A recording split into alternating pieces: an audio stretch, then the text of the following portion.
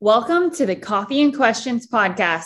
I am your host, Michelle Berman Michael, and my mission with this podcast is simple: to help realtors and loan officers across the world tap into the value Instagram can have for them and their business. To me, organic business that comes to us is the name of the game. On this show, you're going to hear from myself, other experts across social media, and also others that are just like you, selling real estate and doing loans and doing it at a high level on social media. All right, what's up, guys? Welcome back to another episode of the Coffee and Questions podcast. If you guys are here with me, this is episode number 48. I've been doing this for a year and a half now. This is pretty amazing, but this episode is really special to me because this is actually someone who I got to go back and forth with via DM, and he actually pushed my buttons in a couple of ways that I think we're hopefully going to get to talk about a little bit today. But I'm definitely looking forward to this episode. If you guys don't know this gentleman, you live under a rock probably, especially if you're in the real estate community. But this person is none other than Will Grimes. Will, I am so pumped to have you here. Welcome to my show. Should be a lot of fun. I'm glad you had me. And we can start with that. We can just give context on on how we met and just the comments to the DMs and just the intellectual challenges as far as like some of that, if you guys would like. But wherever you like, or if you want me to give a little background, I'm a prior Marine, did that for a long time. I did some mercenary work after that and then came home and was a cop for a while here in my hometown. And from there, ventured into the entrepreneur space with a friend of mine in fitness that had some brick and mortar fitness stores, kind of like GNCs, but we did like food prep and some other stuff, mildly interesting. And we built 14 stores in 2 years after he had gotten it franchised, and we were onto something. And it was time for me to just maybe grow, like, hey, what if I did this for myself, versus being a number two. And I decided to kind of, get into real estate and tackle that. And, now we're in 17 states. We do over 200 million in volume. We've got a couple hundred realtors that work with us, and we've got coaching platforms and YouTube channels, and I'm sure we'll get into plenty of it today. But what a fun space! I've had a lot of fun in real estate. I think there's a lot of space for people to grow here and be themselves, and we're going to get to that today as well. But that's a little context on me. I was on your Instagram page just watching what you were talking about, and man, I just love interacting as well, and I love challenging, and had some good stuff for you, and you took it positive, and here we are.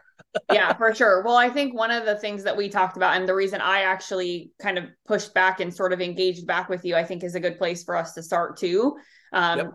There's two big phrases that stick out to me. And with today, especially, I'm recording this episode on my 9-year work anniversary, which is a really special day for me as an entrepreneur, knowing that when I left corporate America, that I had a bigger voice than what I was doing. Right. And I think that you and I can agree that you being number two, you knew you had a bigger voice that you needed to share and it needed to be elsewhere. And so I think that I want to start there because in order to do that, right, in order to take a leap of faith the way that I think we both did, it requires my personal favorite word. And you and I chatted about this, but grit, right? And I want to know how you define grit. What does that mean to you? Because I think your definition might be a little different than mine, but hopefully in a good way. Yeah. I mean, so starting off, right, when we talk about being number two, but still having a bigger voice, the answer to that is yes, but it doesn't have to be. For me, it was, as in, I was a visionary for that company. I was the driver of that company. I was the guy that was really creating a lot of the different opportunities we were doing. He was more on the organizational side, financially, and just ordering, shelving, and different stuff like that, being like the owner, the franchisor per se. And the reason why I was ready to just step out and do my own thing was because of not just the amount of like workload I had, right? Of like just the amount of hours I was working. It was a vision I had for a company, and also just, with the self-awareness I had, thinking that I could actually do something as a number one, right?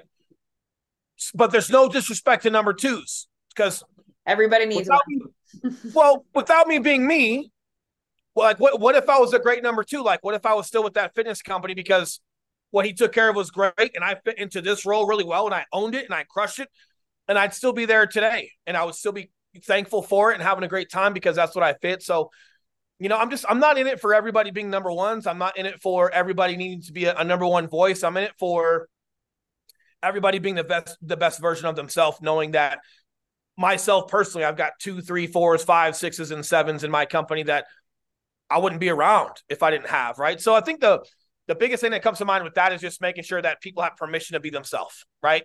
And permission to just seek their own self-awareness toward what makes them tick and what they appreciate about themselves. But if you feel like there's more in you and you've got more to give, that could be a telltale sign that maybe you should be doing something for yourself. So no wrong answers on both sides. And, when it comes to grit, as far as like how I define it, I'm not sure if I have a definition for it, but it's for me, it's typically like, hey, when can you dig deep and just get a little bit more out of yourself upon demand when it's needed? I don't think it's necessarily something that I utilize or tap into every day. I think it's something that on the days I don't want to be around or struggle to be around, it's like, and we're even talking good stressors, like I've been traveling, speaking just about every single week. And there's some time where I just got to utilize some grit to get on damn stage. And to some people, it might be like, what are you talking about? That's the fun part. And it's like, kind of, but there's a lot of thinking and command presence and making sure I'm giving a good presentation and people are getting what they came for. There's a lot there you got to be present for. It's not just going up there talking bullshit, like you've got to do well. And sometimes you just got to like get back down into your core values of why you're doing it in the first place and just grit it out as in just pull a little bit more out of yourself upon demand when you need it. If grit is something you're having to use all the time, and I think we're just not necessarily fundamentally sound, right? Like we can't be reliant upon that all the time. Like if you're reliant off of just coffee to stay awake, we should probably fix your diet and your water intake, right? Like coffee's like, give me that when I need it and kind of gets me going. Cool, but it's not something that should be the fundamentals or the foundation of how I survive. So when people are thinking about that word, I try to be careful with it because I think if you have it, it should be something that you should be able to grab upon demand when needed, be on report and use it. You know what I mean? Like, and if you struggle with that, then maybe you don't have it. I also think to your point, like if coffee is what you're surviving off of, I mean, and everybody who knows me, right? I'm a competitive CrossFitter. I have been for about 6.5 years. I swam competitively for 22 years before that. So swam all through college. My husband is an ultra marathon runner, former special forces. Like fitness is in my life, right? Like fitness is every day. And I can tell you that when you combine fitness, and you don't have to be competing on any level. Like I know you played professional baseball, right? You're a Marine, like you talk about fitness, like we are the sort of definition of fitness. But I think what's important is that fitness is not defined in a certain way. But what I can tell you is that fitness has contributed dramatically to my ability or my stamina to find the grit when I need it, right? Like I think our market that we're in right now currently, like you and I both run coaching businesses. You obviously sell real estate very on a high performing level. And the market's not in our favor right now as coaches or in the real estate side of things when we're talking interest rates, yada, yada. But like, we're killing it, right? I talked to a guy yesterday who just told me he is having the biggest year of his career by a lot in probably what most people would consider to be the worst year in their career, right? And why? Like, why is that happening? And I think personally, he's been able to find grit within him in a very unique way, right? Perseverance mixed with passion, I believe, is the answer to what is grit and how does somebody operate at that level? And so I think that there's a lot to it. And I think with the speaking thing, if I can for 5 seconds go on a tangent on that and say, speaking is incredible, right? Like you obviously speak very often. This was my biggest speaking year of my career, but like it takes you away from your family. It takes you away from your kids. It takes you away from the routine of fitness that you have, right? It takes you away from like what your normal day to day really is. And that is hard all by itself. Sure. And I don't want to discount that because taking yourself out, like routine is great for a reason, right? Your kids need routine for a reason. We need routine in our day-to-day for a reason so that we can live and sustain our livelihoods. So when you take yourself out of it, the only way to survive it is to understand what powers you have and how to find them when you need them, right? Yeah. And just, kind of like using like the physical as a vehicle, right? So let's kind of like touch on that a little bit. When I really dive in and like, hey, if you really have to rely upon being gritty, mm-hmm. I think fundamentally you've just got some areas to improve. So let's use CrossFit for an example. Your first CrossFit workout was probably hard. Awful. Like your first hard, which means the entire time, any ounce of grit you had in you was required just to get to that workout. As you got better, as you increase your capacity for more within CrossFit, the same level of workout no longer required your grit. It was your coasting. If you went back and did your first workout from it, like if you've been doing CrossFit for a year or for 2 years, and then somebody came up to you and said, hey, go do your first workout, Fran, Freddie, whatever it was. Cindy, and you have to I'll never forget it. So you have to do the same. Yeah. So let's say you have to do the same workout with the same weight at the same time hack that you did your first one, but you've been CrossFitting for 2 years. When you go back and do that, is that going to require any amount of grit? Nope. So where working out plays well in life is it's a vehicle to explore capacity, right? And it also requires a lot of mental fortitude to bruise your capacity and get through the physical framework of enduring that. But the whole goal there, though, is like my first workout should not be the same as my 100th. I should be in way better condition. I should be able to recover way better. And you look at like a Rich Froning going through the CrossFit Games, maybe half of it required grit, and he was winning. Mm-hmm. Look at some of the other champions, and they're smiling and flexing, and you got dudes dying well behind them, dying on the field still. And these guys are smiling and running through the finish line. It's like, well, that guy's using every ounce of grit left. In his last breath, we actually think he's dying on the rope pull. And here's Rich doing a backflip, smiling, hugging his kids. And you're like, what? So that's what I really, when I talk about grit, it's like, it's more so for that. The reason why I see it as temporary for me is I shouldn't be using it all the time, because my ability to withstand my workload in work and in life, I've got to be able to build a capacity to actually like have the bandwidth to function without grit. If I can't function with my workload, I'm going to get burnt out. I'm going to get stressed. So, but what I love about fitness is it's the vehicle that lets you test your boundaries and lets you increase actual capacity for more. That becomes the lesson learned. So when you are in business and in life, you can use that as testimonials for how you push yourself in business. But if I've got to use grit every day, it means I've got growing to do. If you had to use grit every second of your first CrossFit workout, no problem. It means you had growing to do. Now you have capacity to where not only can you kick ass on a workout, you can probably catch your breath in 5 seconds. Pretty quickly. Depends on the workout. Right. So does that make sense? Like the grit, like that's why I feel like it shouldn't be this all the time thing. It just means like, hey, fundamentally we're off, or we're into something brand new where it's just hard. Yeah. But where can I increase and improve to where like I've got the bandwidth to actually withstand the days and the workloads that I have? No, I love it. I think increasing capacity, the way you said that, I took notes on that literally as you were saying it, because I don't want to miss that. And I want to use it in our notes, and I want people to be able to hear what that sounds like, right? Like from a combination of your life experience. And I love the CrossFit analogy. I think a lot of people can understand it, and they just can reference it and get it. Right. Sure. So to continue us, there was something else that you and I talked about that really struck me, because I even catch myself as a very successful entrepreneur. I still catch myself using the word everyone in marketing, right? And how I even talk. Like I remember sending you a couple voice notes, and I think your response back to me was, I don't agree, because I don't like the word everyone. And I loved that about you, because I was like, whoa, like Will is pushing a boundary here for me, but this is a good one, right? This is a growth opportunity for me. And how do I talk to myself? How do I talk to other people? Even when I'm coaching people, right? Like, can I get rid of the word everyone in my vocabulary?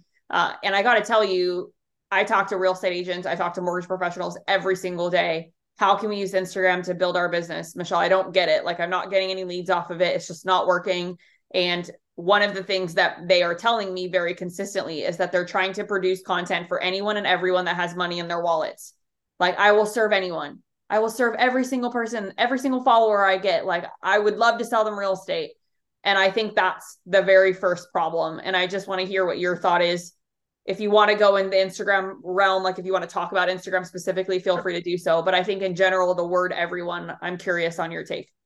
Yeah. So the reason for the kickback on that was just like, I stay careful with blanket statements and nobody or everyone. Those are just in general, right? Just by default, those are just blanket statements. And I try to stay careful with that, because It's dangerous to the audience when I'm saying that, because now I'm literally telling whoever's reading that this is what I think of them.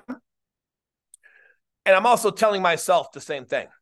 Like, we just have to be very careful with like the story or the truths, that we tell ourselves. Like, we don't have to believe everything we think, right? Like, there's just more to it. When you're talking about everyone, it's like, probably not. So, hey, where could I pause? Where could I get more specific in identifying who or what I'm actually talking about? And again, a lot of that isn't just for the audience. A lot of that's for myself. Like, if I start saying everyone, I'm going to lose hope in fucking humanity, right? Like, 6 months from now, I'm going to be in the middle of some woods living by myself, wearing a foil hat because everyone's out to get me, per se, right? Like, we just got to be very careful as far as like the truths that we tell ourselves. And I'm using quotations when it comes to truths, right? Like, what is our truth and what are we saying? And I feel like if we're using words like everyone or no one or all the time or never, it's like, we could do better than that. We could pause and we could get more specific and have a better deliverable for an audience on what we're actually trying to say. So it just means,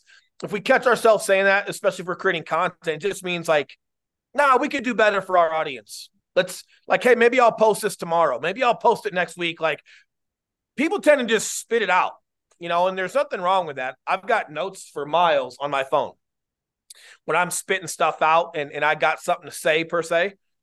Very rarely does that become the piece that makes it to my wall. Mm-hmm. Right. Typically I might wait a week or two. It's like, there's something there. Like, there's something that's picking at me, and it's kind of sparking some thought, but it's not finished.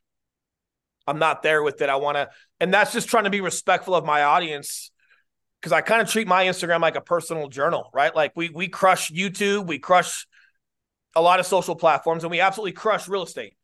But if you guys look at my Instagram, it's not necessarily real estate. You'll hear me talking about speaking for Ryan Pineda, and you'll hear me talking about some coaching, but it's not a real estate Instagram. It's Will Grimes. Mm-hmm. I'm a father. I'm a business guy. I'm a dad. Like, it's a lot, but it's like, I'm just giving you guys the thoughts behind the man. I'm not giving Will the realtor. I'm not giving Will the coach. It's just Will and what my thoughts are, almost like a public journal. But some of the responsibility behind that is like, I owe it to myself and I owe it to others to, if I'm just not there with the thought, let's hold on to it. Let's keep thinking about it, and let me find a better deliverable, or let's see if I can just package it more accurately for myself. Because when people read it and you're in, and they're influenced by you, there's a responsibility with that.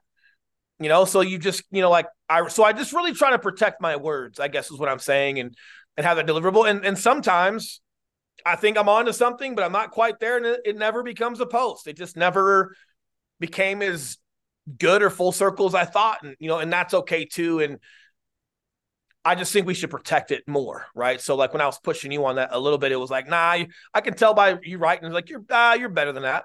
There's something more specific you could speak to.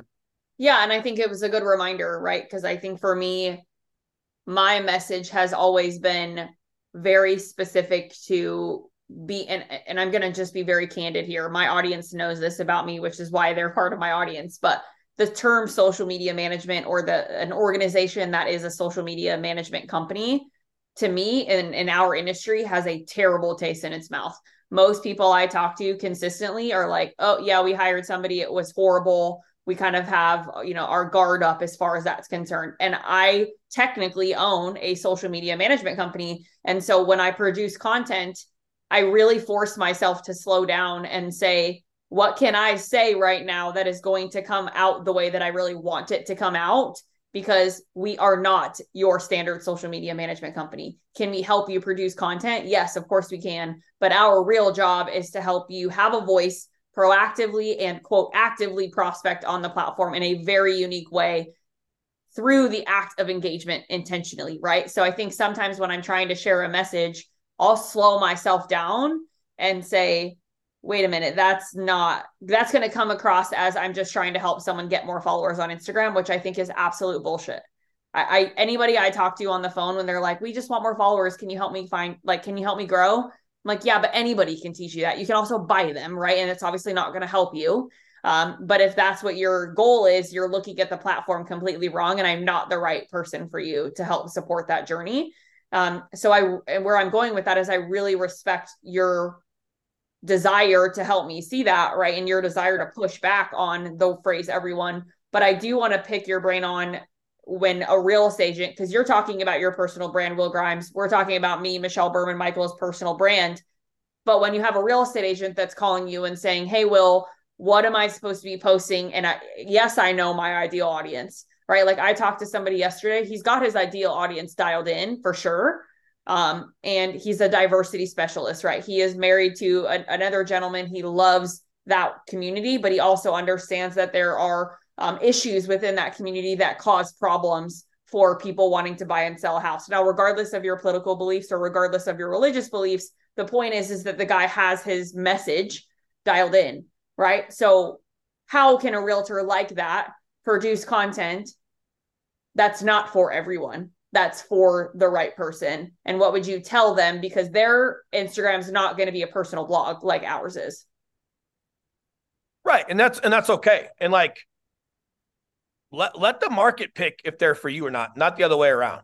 Everyone's so focused on figuring out their ideal client or their ideal audience.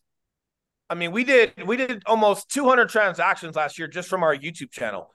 And we've got folks from late 70s to mid 20s and different political backgrounds, and they came from different parts of the country.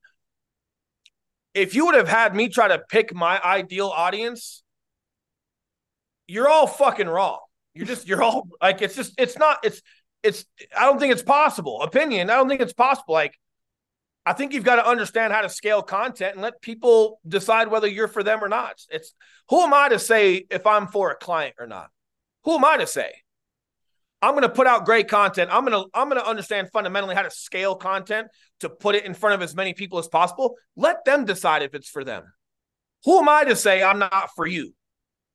No, my ideal client is I'm married and I have a couple young kiddos and I just bought a bigger house. Okay, so that's my ideal client. I'm looking for people that are married and they're mid-20s to mid-30s and they have one kid and they're pregnant with their second, so they need to sell their little house and buy a big one. That's my ideal client. You're a fucking idiot. You're a fucking idiot. It's not even real. You're making this thing up and then you're trying to create something specific to that person. It's like, it's borderline illegal if you start looking at real estate law and red flagging and certain things, right? Like, you know how when you're supposed to like, oh, we're not going to show these people or that steering. Yeah, whatever. It's like you're literally steering your content. The reality is, and the reason why it's not illegal is because no matter how hard you try to do that, it's impossible.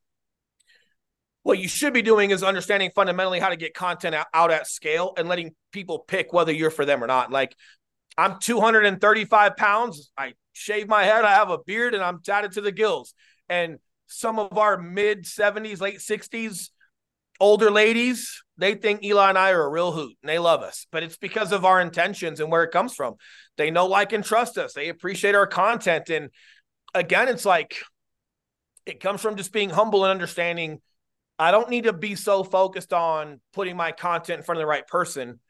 I need to understand fundamentally how to put content at scale in front of as many people as possible and let those people decide whether I'm for them or not. But if I'm of service, okay, let's get back to like Marine Corps and police work and then correlate that to real estate. If I am in a service-based industry, real estate, which is service-based, why would I be the one predicating who I am for or not for? I should be of service to who anyone thinks I could give value to. Correct? Absolutely. So then I should be fundamentally sound with understanding how to scale content and then allowing people to make that decision for themselves. I think a really cool thing that you mentioned, and I'm going to push back in a good way on this. So the whole ideal client conversation is one that I have regularly. And what I think I want to say in rebuttal to your comment is, understanding who you enjoy working with, I don't think is necessarily the same thing as knowing who your ideal client is. So great point. Let's go there, right? This is why video is so great. I've never had a client from YouTube I not enjoy them. You know why? Because they're watching our content and they get a feel for who I am. So whether you're 78 years old or 24, whether you're from New York, California, Chicago, Florida, Wisconsin, if you're absorbing my content and you're deciding to call, text, or email me, you're probably for me. So the way you work with clients that you enjoy is you got to get your content at scale so people get a feel for who you are. Yeah. And I also think you have to actively prospect them. And that's part of where my strategy, where that strategy comes into play, I think is a better way of saying that. But one of the things that you also said, which I want to continue the thought, because ideal client is different, right, than who you should be producing content or how you should be producing content. And when I teach people on this ideal client conversation, what I'm really trying to get people to do is tap into the brains of the people that they have served, right? Looking back at where they have served and say, okay, so if this is kind of the theme of who I've been working with, how can I produce content that solves problems that they don't even know that they have before they have them, right? So before the problem occurs, the idea is, can we produce content, and to your point, on a scalable level that will get to them before that client even thinks that they have an issue? And then can we produce content that builds credibility, makes them like us, makes them know, feel like they know us, feel like they trust us, yada, yada, right? Which hopefully the reason why I still see them all the same is no matter what they look like or where they're from, they all have a common goal, and that's real estate. Yeah. So like me being a realtor, right? Like there's a framework in which I speak to on our YouTube channel, on our Facebook groups, on our podcast, because the one commonality that makes everybody the same is they're all looking to buy or sell real estate. So you can take all the demographics and ages and sexual preferences out of it because they all have a goal to buy real estate. So when people are coming to our Living in Denver channel, they're all the same because they've got this common goal of buying real estate. In Denver. The obstacles they're going to have in predicting the future and solving problems before they get there, to an extent, it's across the board because they're all making themselves our clientele because they're all from all walks of life coming in and they're all wanting, they've got this common goal right here. Take the military, for example. I don't care where you come from, who you were born by, what age you are. If you're going to boot camp to become a Marine, we all have a common goal, which makes us all the same. Period. We're trying to accomplish this, right? So like home ownership, like how many different obstacles are we talking about that's for one person but not for another? If you want to talk about, hey, I want to cater more to like a luxury market than multifamily, like you can start talking about the different aspects of real estate. You can be a luxury agent. You can talk about investments and talk about, fourplexes and apartment complexes. You can be on the investment side, or you can just be for, hey, the everyday traditional suburban real estate, right? Cool. Like you've got a couple different markets we can speak to, but within those markets, everybody's got the same goal. Like we do a lot of luxury. There's a lot of commonality as far as like what people are looking for. There's a lot more commonality between consumer behavior than I think people give credit to. Oh, for sure. I think that the fun part, like I have a client who specializes in 1031 exchanges. So if you go to her account, it's like, she is a commercial real estate agent. So she fits sort of the blanket statement of I'm a commercial real estate agent. I love it. Yep. This girl is like a 1031 exchange to the 9. Like anything and everything that comes out of her mouth is 1031 exchange. Now, does that mean that she doesn't sell residential real estate too? No, of course she does. Right. And it happens all the time. But why does it happen? And I always use this as an example. And I think you would hopefully agree with me of her being the specialty person in the 1031 exchange place makes her way more attractive to pretty much anybody else for that matter, regardless of whether you're on the commercial by far or the residential. She's going to get so many referrals by people she helps because she's the girl for that, right? So we're talking about a mile deep. So like for this example, it's like, yeah, if you're that girl and you're doing 1031s and I'm gonna be a professional like at this right here. Yep. Just understand that you're not looking for a married guy with 2 kids that has a couple investment properties that now wants to go get a third one. No, it's all walks of life that have this one common bond, 1031. So learn how to get your 1031 content at scale and let anybody doing investments come to you as the expert. Yeah, for sure. 100%. Yep. Completely agree. I love it so much. It's one of those things I think for us, I saw something that you posted forever ago. It was a while back, like of not living in a box because you smashed the box, right? You're like, I live in this box. Like people will say, live within your boundaries. And you're like, fuck the boundaries. Like I live outside of the box. I don't remember your exact words, but more or less that's what you were saying. And I think that's the thing about social content, because honestly, I have so much fun. Like I produced a reel yesterday that I thought would do really, really well, and it didn't, right? Which is fine, whatever, it's testing. But the thing about it is when I was creating it, there was this sort of like, man, that kind of felt good. Like it felt like me. I felt very connected to it. I got to use content from my home that my husband and I just built, which means a lot to my family. Like there's a lot that went behind making that reel. And so like, yeah, the fact that it maybe didn't do as well as I was hoping it would do doesn't deter me from continuing to produce content that makes me feel connected to my audience. And I think that's important to think through when you're making it. And just understanding your platform. Like for me, like with Instagram, my Instagram does pretty well. I don't look at it a ton as far as like how well it's doing. I'm not the guy that posts on a certain day at a certain time to get a certain response. And I'm not saying that those aren't great tactics. That's just not how I use my Instagram. When we're talking about our YouTube channel, yeah, there's 27 different analytical lines that we're looking at and applied analytics and how we're making adjustments because, hey, that's something that does create multiple 7 figures a year just from that YouTube channel alone. Yeah, there's a ton that I look at and things do matter there. So it just comes down to like what the platform is, why you're using it, what it's for. And my Instagram just tends to be a little bit unique. And I like that. Like we're real estate on so many other platforms. Instagram just lets me just kind of be myself. And I think especially like being a coach nowadays, you know, like, and just having a ton of realtors with us, it lets people just go get Will's perspective if they'd like. And it's nice to have a lane, or I guess you can call an outlet, where I can just be me. Cause I'm so dialed in with our podcasts and our YouTube channels. Like I'm so that everywhere. Instagram, I just get to talk shit to you and challenge you and I just get to be me. But that's fun because Instagram for me is, regardless of what people think or assume, like, hey man, I get a lot of human connection off of Instagram. So that's like my playground. That's like recess for me when all these other platforms I'm in business in, right? Like I get to be me over here and have fun and create an awesome human experience and just make what I make the best of what I can out of it. Right. Like it's super fun, but yeah, I see why.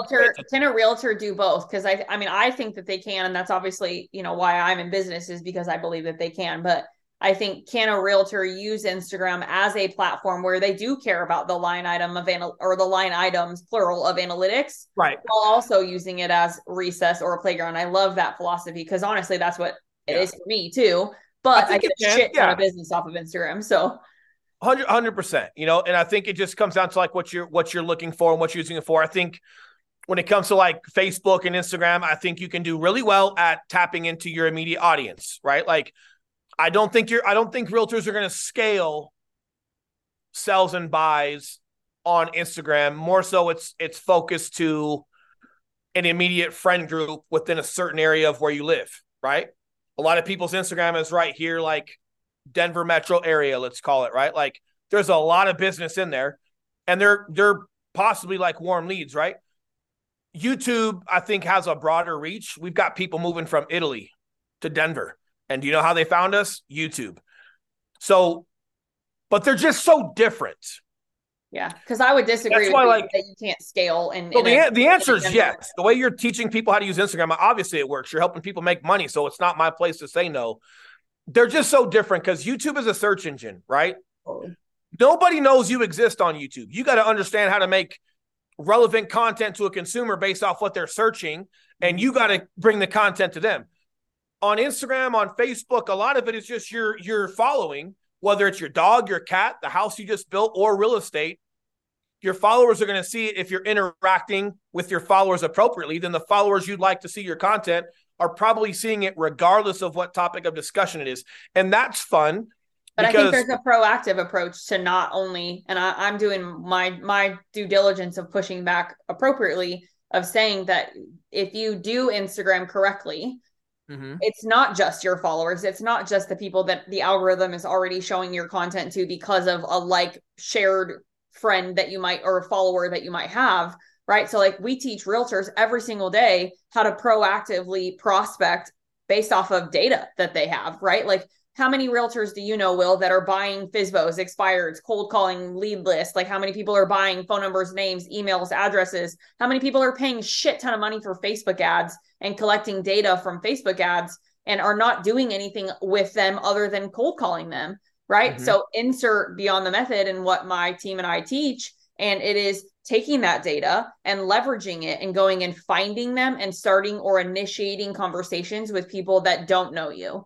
Right. So where like YouTube becomes the search engine where it's inbound to you, Instagram, the way we teach this allows you to be not just receive inbound, but also to proactively go out instead of being reactive, being proactive. And so I think that there's, you probably can't say that because YouTube is not reactive. No, yeah, it's both. It's YouTube is both. Proactive because I'm making content that's getting put in front of people, and you don't know anybody doing 200 transactions a year from YouTube, and it costs me zero money to run my YouTube channel. For sure, YouTube made me a millionaire, right? Like I did 140 plus transactions last year from people calling, texting, and emailing. There's not a fucking person on Instagram doing that. Zero. But it's different. It's just a different scale. And this is where we'll agree because we're going to be partial to our platforms. But by me saying that, it doesn't mean that Instagram doesn't work, right? Like but again, like being careful with our words because people are inbound on YouTube, right? They call, text, or email our channel. You're calling that a ton of work. To your point, you put a ton of work into making that even possible, right? So I'm also filtering out, right? You guys making your proactive calls and getting hung up on or not good numbers or people not wanting to be working with you or not ready. When people watch our content, for example, people are literally watching my channel right now. People consumed 95,000 hours of my channel last year. How do you guys get 95,000 hours of prospecting in? You don't. Unless you're on the phone or DMs or emails, you're not getting anything. If you're not doing it, you're not going to get something from it. Yet I've got 95,000 hours of video watched last year alone. That's 10 years of prospecting done in one because people are watching my channel right now and I don't have to do anything. And then people call, text, or email. So for me, in my opinion, it's proactive because not only is it out there and it's evergreen, if someone's not for me, I don't hear from them. I only hear from people that want to work with us. But it's a lot because YouTube, like it's been Australia, it's been Italy, it's been you name it, and it's been every state across the country. So, but like you said, there is a large amount of work that goes into creating a YouTube channel that produces that volume. Mm-hmm. So it probably sounds super attractive on this podcast, and it is, and it's everything I'm saying it is. It's got to be for the right people that are ready for the next step into YouTube. The things that you are teaching, I love them because those are base hits. Those are things you can do right now to get in front of people and start building your brand on social media. So for me, I don't think it's a one or the other. I think it's both. It's just whether you're ready for more or not. But I'm just trying to be careful in like defending, I guess, my production with how I create real estate. Without question. Yeah. But I don't want to insult your method because they're just different and they both work super well. And I'll be honest with you, not everybody is. You might have a handful of people listening to this podcast that are like, yo, this YouTube thing sounds dope, and they're ready for it. Cool. There's a lot of people that run across me because of me speaking on stage, and they're so ready to be the CrossFit Games champion, but they haven't even done a WOD yet. More or less even worked out. You see what I'm saying? So like, for sure. Yeah. There's a lot of folks that hear the numbers I'm saying on YouTube, and they don't understand how long we did social media and different things and grew into the capacity to handle more. So you're going to have some listeners, right, that are ready for YouTube. You're going to have a lot that need to understand fundamentally how to create content and maximize Instagram and Facebook's first and better, right? Like there's a lot of benefit to like what you're teaching them. Yeah. And I think for me, I think you're making excellent points. And I appreciate the back and forth because this is why I wanted to do this with you, because you push me. I'm hoping that I can push back and stretch your brain too, in the sense of like when you are using Instagram at the level that we are, right? Or myself personally, I'll use myself as an individual here, right? My content, I've been doing this for 9 years.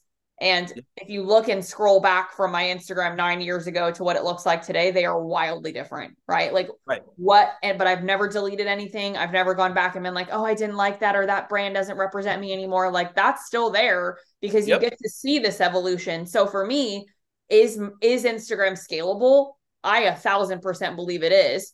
But it's a different type. Go one step further. Yeah, it's a different type of skill. Yes, but are you scalable as a coach? Me, Michelle Berman Michael, I think it's hard for people to be me. However, No. I mean, how much more can you scale as a coach? Like, what's your next platform to deliver to your consumers? I mean, as in, you should probably like your next increase, your next level, your next deliverable is probably learning what we do. Yeah, I mean, and then executing on it, and then teaching people what we do. Like, that's what I mean. Is like, not only are platforms scalable, so are you. Like, what's your next level of proficiency? What's your next deliverable, right? Because something that helped me on Instagram a ton as far as followers was not Instagram. Like, it was, but it also wasn't. It was podcasts. Oh, yeah, for sure. That's actually, like, when I did the math and I peeled back the onion for me, that's why I started my podcast. Was it allowed me the opportunity to connect with people like you who otherwise I wouldn't have had the opportunity to meet unless we bumped into each other on stage or we're like, oh, hey, who invited you here? Right. But so take that one step further. What about YouTube? Are the things we can do with YouTube to scale and grow a large audience through YouTube, but then would we also be using some of that content to then drag people to our social platforms? Oh, without question. Without question. 100%. Yeah. So this is where it gets fun, because this is where, when you start seeing it at a high level, they're all very complementary of each other. And then the conversation of which one, it's like, it's not which one, it's when you start doing all of them. It's, hey, start on Instagram or start on Facebook. Cool. But then, hey, here's how podcasting gets relevant. Like, being on people's podcasts was huge for me, but guess how I got to be on people's podcasts? I had them on mine. I had a podcast. I had them on. Then they had me on theirs. And like, now 3 years into it, like, I've been on some pretty large ones, and I've had some guys on mine, and all that gets chopped up into content and then put on my social media, correct? Which then when Andy Frisella is showing me on his Instagram, guess what happens? People are following my Instagram. When he has me just on his podcast platform and people hear the name Will Grimes while they're listening to Andy Frisella on Spotify, they're going to go to Instagram and look up my name and follow me. Mm-hmm. It's all the indirect stuff as well. And then if you throw YouTube into that mix, whether you're looking for a larger audience because you're an influencer or more real estate transactions, there is a way to use that platform to complement others. And that's what I mean for you as a coach, is like, you're also going to grow your own capacity into different platforms. And you obviously are super smart, right? Like, you're probably a great candidate for it. Yeah. I mean, and I don't even know the exact number, but I know I've been on close to 100 podcasts myself. And that's my favorite, right? Being able to do that and get to talk about the passion that I have for what I do. And it's also fun because it's not just social related. It's not just real estate related. Like, I've been on a lot of podcasts that are just about entrepreneurship and about being a female leader in a very male dominated space. And real estate. Yeah, specifically. You know what's so crazy about that is there's more women in real estate than men. Well, actually, no, I meant social media management is what I meant. Gotcha. So okay. Social media management as a whole is predominantly male dominated, especially on stage. It's predominantly like fuck boys, right? It's awful. It's awful. Yeah. So I have, and this is one of the things I say all the time. I've said it on almost any entrepreneurial podcast I've been on. My favorite one being Necessary Entrepreneur. Mark Perkins, who runs it, he just interviewed Harvey Lewis, who just broke the world record for the most number of laps in the Badwater ultramarathon race. He ran for like 45 days straight. It was fucking disgusting what this guy did. But he did a video of showing what was in the trunk of his car, like food wise. And it's like, he was consuming something ungodly of like almost 10,000 calories a day. But just insane, right? Wall running, like he was moving the entire time. Absolutely crazy. Yeah. But being on the Necessary Entrepreneur podcast really gave me the space to say what I really felt like I needed to say as an entrepreneur in this predominantly male space of saying like, hey, I'm not going to pay to play, right? When it comes to being on stages. And that might sound bad. And there might be people who are like, well, Michelle, if you just pay to be a sponsor, like you get more opportunity to speak. And I'm like, but that's not how I operate, right? Because how I have operated over the last several years is conversations like this. We're just being with the right people, being connected to the right people who get to hear my passion for what I do, allows me the opportunity to take that. And for me, scaling fast isn't the key, or I'm sorry, isn't the goal.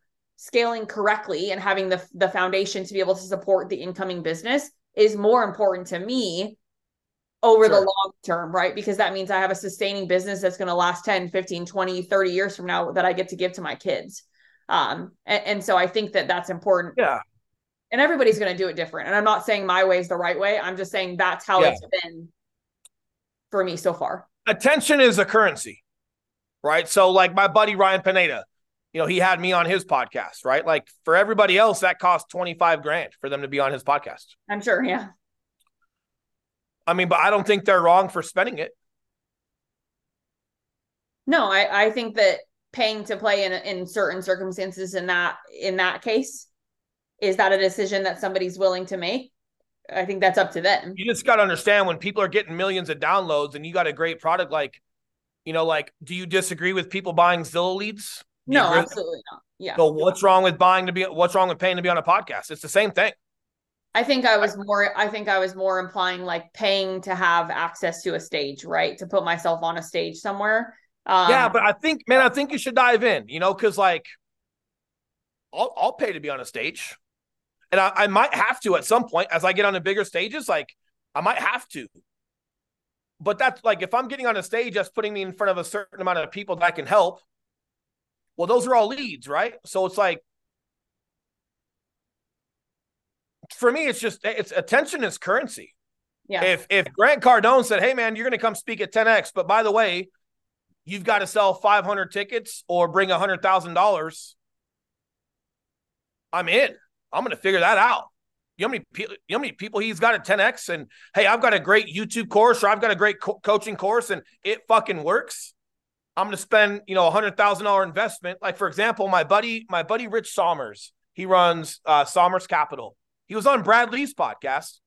I think that podcast cost $24,000. Do you know how many millions of dollars he made because he spent $24,000? A lot. He made millions in capital because he invests in boutique hotels. Rich is an awesome guy, super great guy, super successful. He paid to be on Brad Lee's. That's just how Brad Lee runs his. It's just a business. It's not for any he's not pretending to be your friend. You pay to be on the podcast. He's got millions of listeners. That guy said he easily 10x his investment just by being on it. So I don't know, man. Like, I'm not saying this directly at you. I think people that say I'm not going to pay to play, it's like, that sounds a little egotistical. Like, who the fuck are you not to? Like because you're better or pure, or like, I don't know. I think people should digest that. Here's what I would say. If you don't have a product or a business that can sustain the audience, yeah, you shouldn't. Or if you don't have a product or a business at all and you're only paying to be on podcasts to go get some clout, yeah, that's not the right thing. If you've got a business or a product that can help a lot of people, and instead of buying leads or buying advertisements, you buy a spot on a podcast that gets released to millions of people, and that then brings influx into your business, it's just a new form of currency. It's no different than online dating. Do you know how many people were against online dating? They were too good for that. They were bigger than that. But then like now it's almost like that's, if you're not online dating, it's like, you don't have a, like, I remember this is really funny because my husband and I met in the gym, go figure. Right. Yep. And I actually knew I was going to marry him before he even ever said hello to me. Like I literally, I have this text message saved. We have it in a frame because it was that funny. Of like, I texted my best friend and said, I'm going to marry that dude. That is my husband. 100%. Fast forward. I was right. He asked me to marry him 3 weeks later. We got married 2 months after we met. And he asked me to marry him at a red light in the front of his truck on the way to the gym with no ring.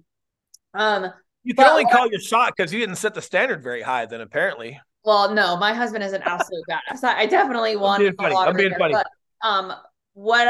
what I was going to make a funny about is I remember when he did go to Shane Company to buy my ring, he walked in and I obviously wasn't with him. At that point, we were actually already married, so I didn't really care, right? And whether I saw the ring or didn't, it didn't matter. But he walked into Shane Company to buy my actual wedding ring. And he said, or the lady, of course, said, well, what app did you guys meet on? That was literally how she introduced herself to him. And he goes, we actually met in real life, like at the gym. And she goes, and it doesn't make like, either one of them wrong. It just, yeah. But I think when people think like, wait, somebody paid to be on a podcast, like they're trying to correlate that to fake followers or something. It's like, no, fake followers is fake followers. Paying to be on Brad Lee's podcast that gets millions of downloads, that puts you and your product in front of people. It's no different than somebody putting up a billboard on next to the highway. It's no, or putting your face on a bus bench, or it's just a different lane of attention now. But as to your point, I want to tie this to what you said in the very beginning, because you said, be careful with your words, be careful with like the everyone, the anyone, like the phrasing. And so I think you just caught me in my own saying the anyone or everything. Normally I'm the one that's pushing on these interviews on my podcast, but clearly I picked the right guy to push back for me too. But and you've got a great mind for it. There's just a lot of new things, but I think it's also indicative of you're probably coming into your next level of growth. Yeah. I think, and it's just thinking some things that are foreign and just realizing, because I definitely see what you mean. People have a perception of certain things. And it's like, well, yeah, if you're seeing it through that lens, like if somebody's going to go pay to be on a podcast just to look cool, yeah, you're fake. There's like, what are you doing? Right. Like, or that would be very negative, like fake followers. Yeah. But if you're going to pay to be on a podcast that gets you in front of a lot of folks, that increases your business. Yeah. It's just a different form of income now. Instead of paying for Zillow leads or realtor.com leads or a magazine cover or a sign next to the highway or a billboard, you're just paying to get your attention through podcasting. It's all attention. You're going to pay for attention at scale. If you want a magazine page in the Rolling Stones, you're going to pay because that gets purchased by so many people. If you want a billboard next to the highway and they say 5,000 cars pass this a day, you're going to pay to get that attention. If you want Zillow leads, however many, you're paying for the attention. Mm-hmm. Right? Makes sense. So podcasting, you're going to pay for the attention. If you go to an event, like I'm speaking for Ryan Pineda. Ryan Pineda gave me a goal of selling 100 tickets to WealthCon. He goes, hey, man, with your following and with your footprint in real estate, I think a good goal for you and I would be to sell 100 tickets from your network. I said, great, let's do it. Contract me for 100.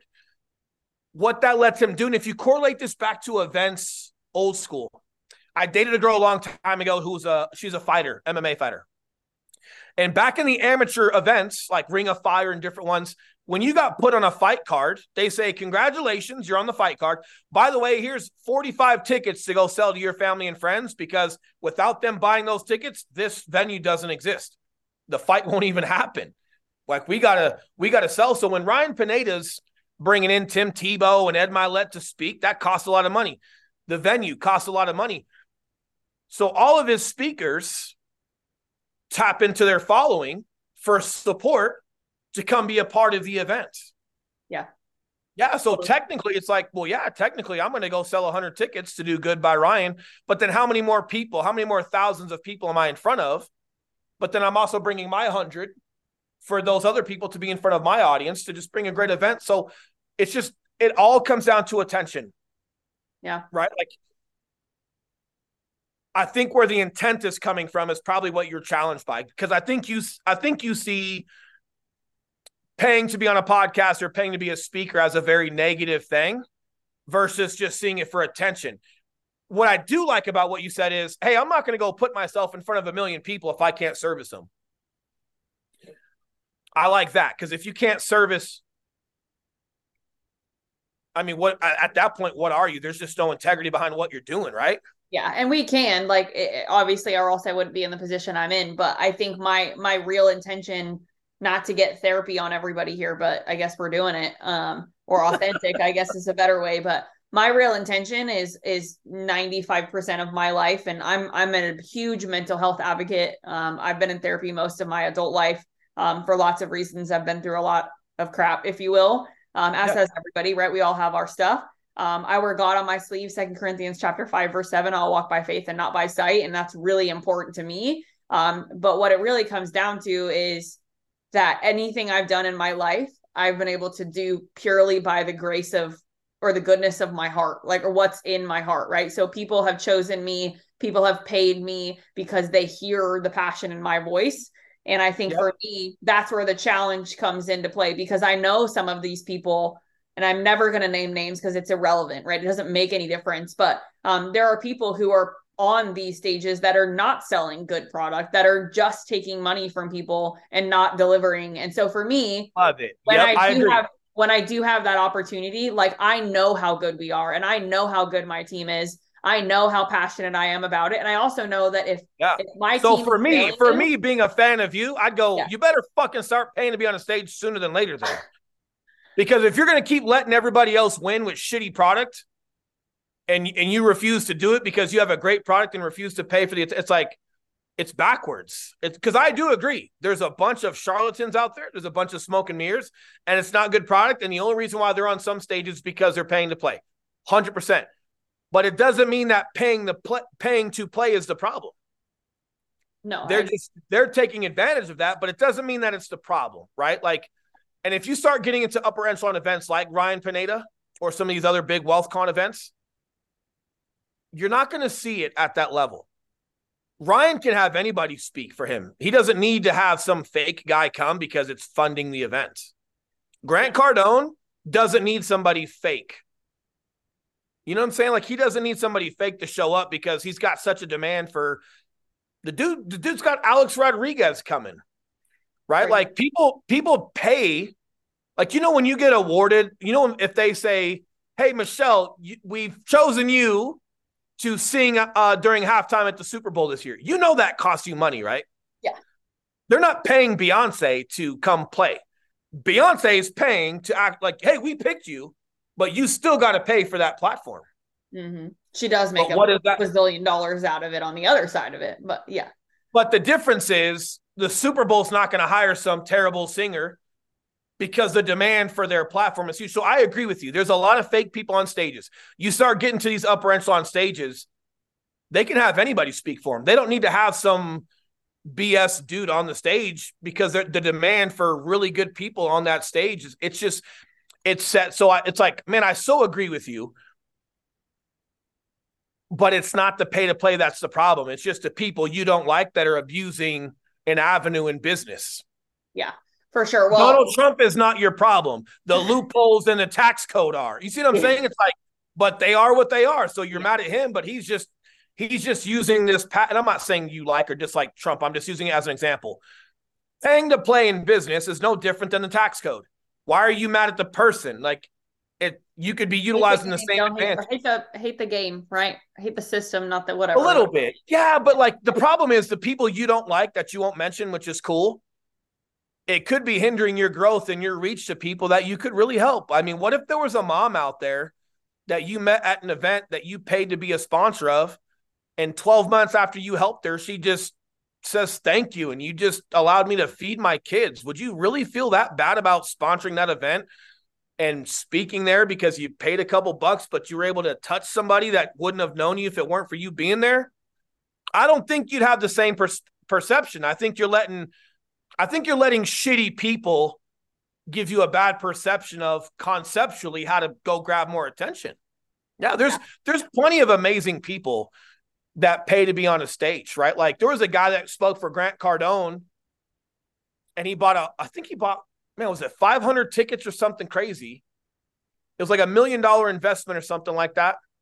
Gave the tickets away at half price, gave some away for free, spoke for him, was able to sell his products while he was there. He ended up making $3 million on his $1 million investment, but he's got one of the best CRMs that there is. So it was a great win for him. But I do agree with you, because I don't want to act like I don't struggle with the coaching industry and like I don't struggle with charlatans and smoke and mirrors and that.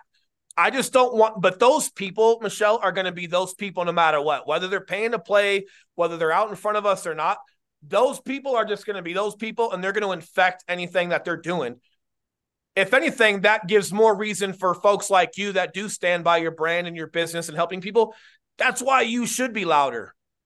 Yeah. Hey, I'm working on being louder, and I think it's a matter of being connected to the right people who are able to pull that type of thought process out of me. And I think that that's a big thing. I'm super proud of who I am. I'm very proud of my organization. And I think it's just a matter of being in the right place at the right time, sort of the 6 degrees of separation, if you will, of who you're connected to. And I think we're getting there for sure. But I do want to wrap us up because I know you and I could probably talk honestly forever, even offline or online. Wouldn't make any difference. I appreciate you so much. I appreciate just your candor and who you are as an individual. You are exactly who you are on Instagram in real life, and that's really refreshing. So I hope that's all right. Yeah. I mean, it's who I am too, and you either love us or hate us. But if you're listening to this, you probably love us. So will you tell people how they can find you on Instagram? And then also, what is the next big thing that you have coming up that someone can get dialed into? Probably WealthCon. I'm speaking for Ryan Pineda. That's in January. I've got a couple speaking engagements in Austin, but that's like 2 days from now. So that's probably a little bit too soon. So January, I've got half off tickets for that if people are interested in tickets for that. But that's January 9th in Vegas for him. And then, just Will_Grimes on Instagram. And man, if you message me there, I literally message 100% of people back. So if they got a question, if they want to say what's up, or if they want to push back at me for pushing at you, whatever it may be, there's not a person I don't get back to. You'll be proud of me. I run my own Instagram.